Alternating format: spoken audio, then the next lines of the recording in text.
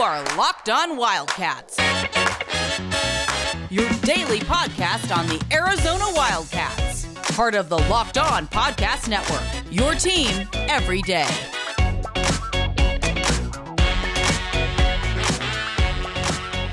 Happy Monday, everyone. Thanks for listening to Locked On Wildcats, brought to you by BetOnline. All right, Arizona falls to Colorado on Saturday.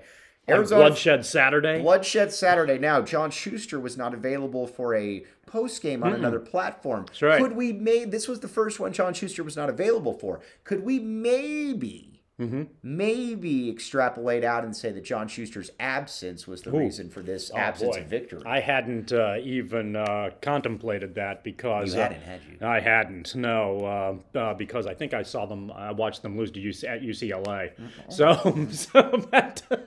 But I don't... the Tennessee game was so long ago, I barely remember it. So it's possible that it was a late February swoon, and I was to blame for Arizona's poor performance. They just weren't motivated by my viewing. All right, but so you can tell me what happened. It sounds like I didn't miss a whole heck of a lot. Colorado was inspired and blah blah blah. Well, blah. Here's the thing that I think Arizona has fallen into the trap to a few times this season. Is that Arizona's very, very good. They're one of the best teams in the country, no duh. But there are times when Arizona is sloppy and incredibly sloppy with the ball. That's what you saw against Colorado. You saw a team that had 19 turnovers, and I want to say 15 of them were probably unforced.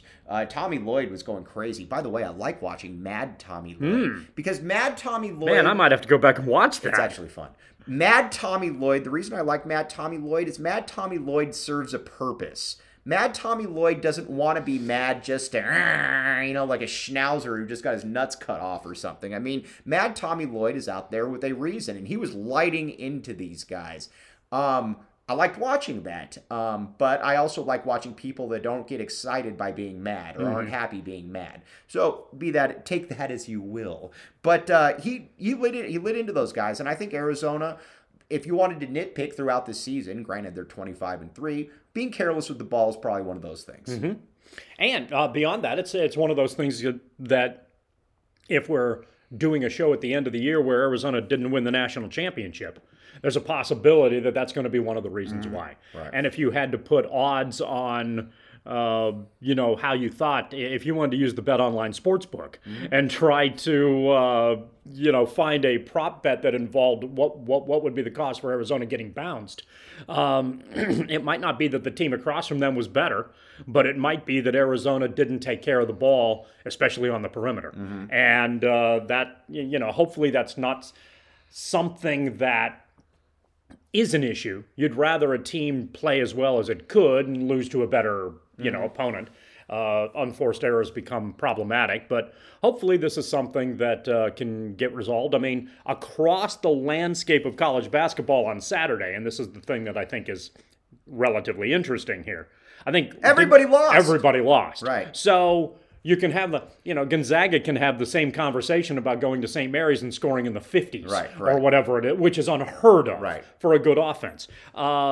Kansas can have its conversation. Kentucky can have its conversation. Auburn can have its conversation up and down the line. It's not unusual to suffer losses in the span of a lengthy season. It was very interesting to see it all happen on the same day. And, sometimes that happens. One of the things, and I haven't seen any of the mock brackets either. Did this help Colorado at all, or is Colorado even being vaguely discussed as being a tournament? They don't look like they are going to be in the tournament right now. But they certainly have some upward mobility right now. You run off a couple things in. Colorado doesn't suck. No, they don't. And I think Tad Boyle to me is a little bit like, he's a little bit like a poor man's Dick Tomey. And Colorado's never really going to suck under him. It's not a program that probably should be very good. But you know what? They're probably going to make the tournament every other year.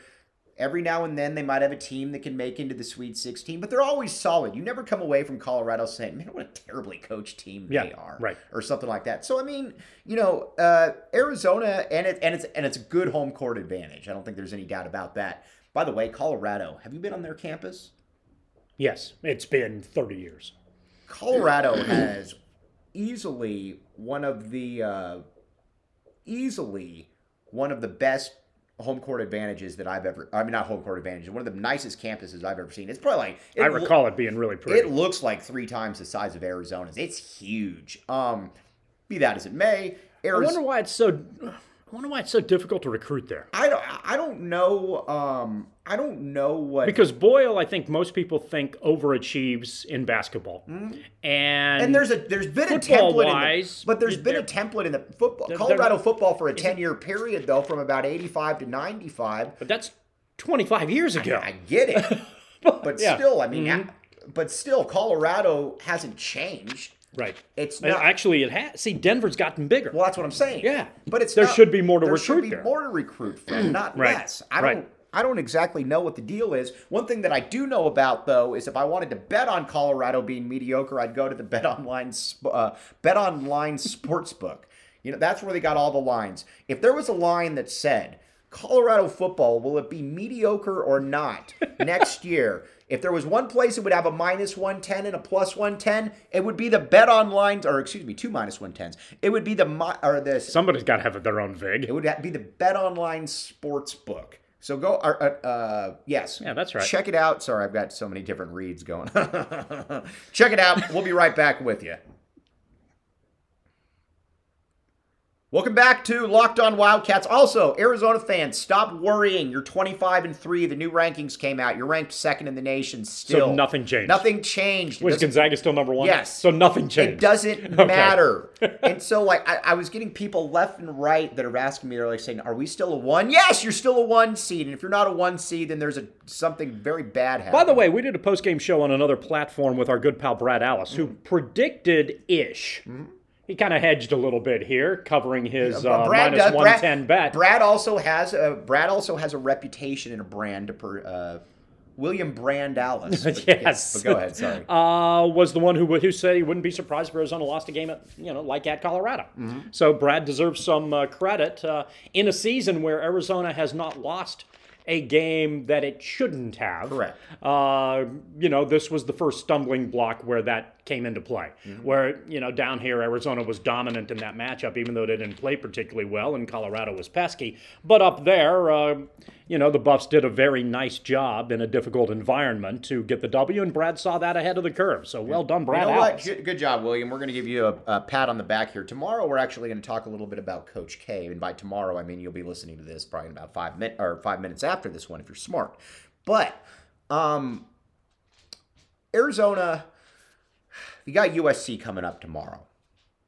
This is, to me, I think will really be a case of where, and I got to let Bruno outside in just a second, but this is also going to be a case too, how does this team respond to Lloyd? I think they're going to respond incredibly well to Tommy Lloyd. It is an interesting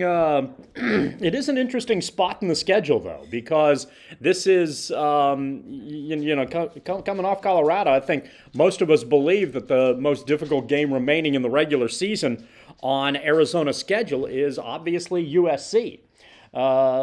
Another undervalued team in Pac-12 conference play that gave Arizona, and has given pretty much everybody it's played all kinds of fits, but was leading Arizona in the final 4 minutes here.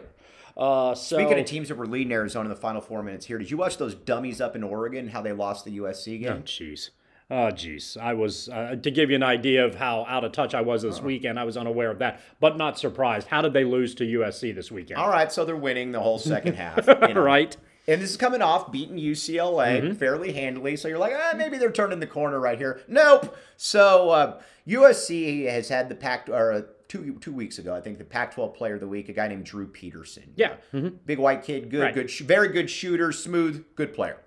I think there was also a cop that killed his wife named Drew Peterson. Yeah, that's correct. Yes. Okay. Yeah, I think that's right. And then there was a Scott Peterson. That's right. These guys are all over the way. If you know a Peterson, be careful. Unfortunately, I do.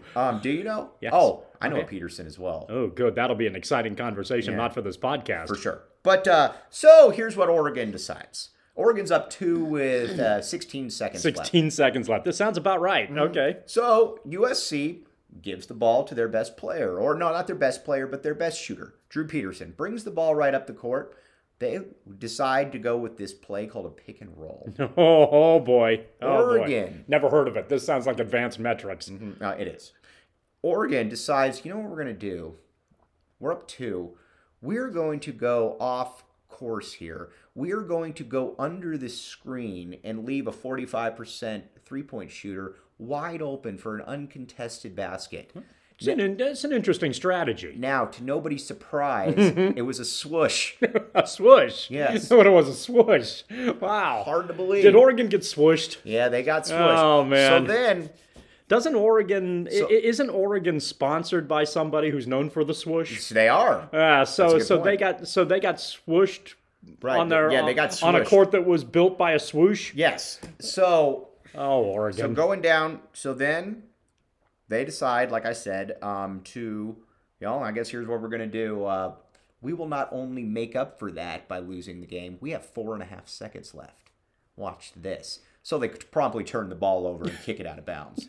I'm at the point with these people where I agree with you. They should be in the tournament, but if they're not in the tournament, they have nobody to blame but themselves. Every single game is something stupid. The weird problem is for them, especially late in games. They're terrible late in games. They can't even get the ball in. Yeah, and that is an issue that's a problem. At this stage, you don't know if that's something that's correctable. I don't think there's a lot of things that the wizard in Dana Altman has been able to do. Right. And his ability to take clay and mold it into something that's a really impressive sculpture by about late January has been a remarkable accomplishment in the scope of that Oregon program. And even this year, they're significantly improved from what they were, in month 1. But they haven't been able to solve what it is they need to do late in games. And their backcourt play has consistently let them down. You were talking about how they beat UCLA relatively easily. No, they didn't. That was a game, again, where UCLA... they were up 10 with 3 minutes left, and guess then what? They won by 3. Or exactly, yes, which is the point. That's vintage Oregon. Right. Right now, that is vintage Oregon. For sure. There isn't an example out there. Hell, the Arizona game, they made mistakes late. Like going for a 2 when you're down 3. There is. It's one of the more baffling teams I've ever seen. They really are, and it's got to be drawn because Altman is a guy who, at this stage, he knows how to simplify to get to a point where you have players doing what they're supposed to be able to do. He's a great coach. I don't think anyone's going to argue that. And this year just has to be driving him absolutely bonkers because his team doesn't play great and in fact plays poorly at the wrong times. All right, let's take a quick break. Before we do that, though, Built Bar.